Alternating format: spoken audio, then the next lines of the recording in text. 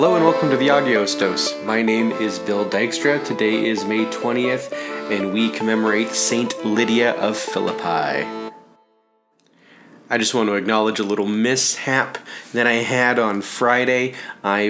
I recorded an episode, but for Saturday the 18th, and we typically don't do Saturdays, and that was for Blessed Ivan Ziatic, and what the actual saint of the day was on May the 17th was the Apostle Andronicus.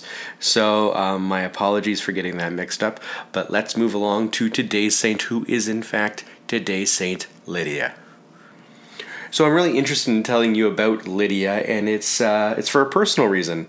You see, for a few years ago, I was a participant of a retreat, and at this retreat, we had a talk on the introduction to St. Paul.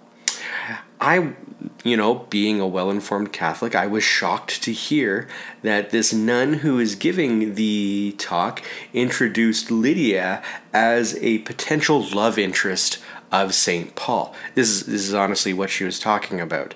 I'm not kidding. She quoted St. Paul's letter to the Philippians, and she's like, "Oh, see how it says, 'So then, my beloved?'"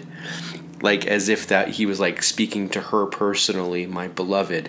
To make matters worse, a large number of the people attending the retreat were only kind of beginning to become interested in their faith. So this is like they're just beginning to be formed in biblical narrative.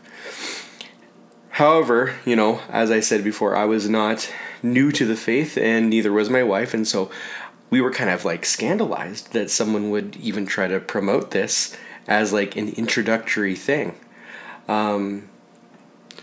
I had even mentioned the incident to a scripture scholar that I know, someone who hears probably the wide gamut of wild things said about the Bible, and he had even never heard of someone pushing that kind of an interpretation.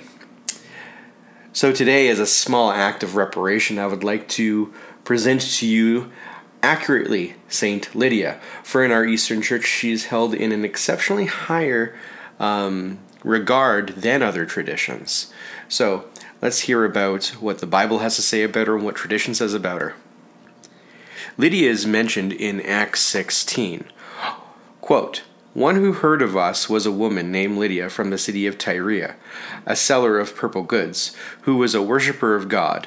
The Lord opened her heart to listen to what was said by Paul. And when she was baptized, with her household, she begged us, saying, 'If you had judged me to be faithful to the Lord, come to my house and stay.' And she prevailed upon us." There are a few things that can be deduced from this. First, that Lydia, as a woman of the first century, she would only have such command over her household if she was a widow. The ownership of a home and the authority of a household would first fall on the husband. Though she was living in Philippi, Thyatira was her home, and this was known to be a producer and exporter of purple dyes. It's likely that the purple goods that Lydia produced was either clothing or dyes itself. Purple dye was a rare and extravagant commodity at the time. Lydia was a businesswoman and likely had the necessary qualities for her craft, for her trade. It's further evidence to show that the early Christian communities were an amalgam of men and women engaging in various roles in order to support this new movement. The Jewish law, which had forbade the early Christians, especially St. Paul, the ability to even accept Lydia's charity. After Jesus, everything changed. Mark, the author of Acts, likely used first-hand testimony concerning the witness given to Lydia. Prior to this portion of the book, of his book Acts, the narrative is in the third person, but when speaking about Lydia, it is in the first person. She is obviously someone who left an impression. Why is it that the eyewitness thought to mention her? This is just me, but let's look at her words again. The Lord opened her heart to listen to what St. Paul had said. And when she was baptized with her household, she begged us, saying, 'If you have judged me to be faithful to the Lord, come to my house and stay.'" Probably her most important quality was that she was humble. When was the last time you sought out to be worthy in the eyes of another? When were you humbled by the acknowledgement of another? Especially in an age when we believe ourselves to be entitled to just about anything. Though Lydia isn't mentioned again, her importance can still be seen.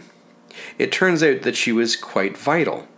As Richard S. Askow mentions in his book, Lydia, Paul's Cosmopolitan Host, he says this: Lydia was the host and patron of the first community of Jesus followers established in the land mass that would later be known as Europe, and she was the nexus for the network of Jesus' believers in and around Philippi.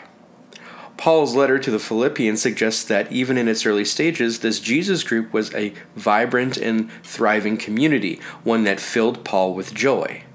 Without Lydia, there may have been no Philippian Jesus community. She was the key player in Paul's social network, one of the pivotal sisters in the faith. In closing, what was rather a benign act of kindness when the Lord, quote, opened her heart, she opened to the first Christians the entirety of Europe. Because of the locale she occupied, Lydia was likely Greek. Tradition calls her the first Christian European, and due to her importance, gives her the title equal to the apostles. This has been your daily dose of Agios, Saint Lydia, equal to the apostles. Pray for us.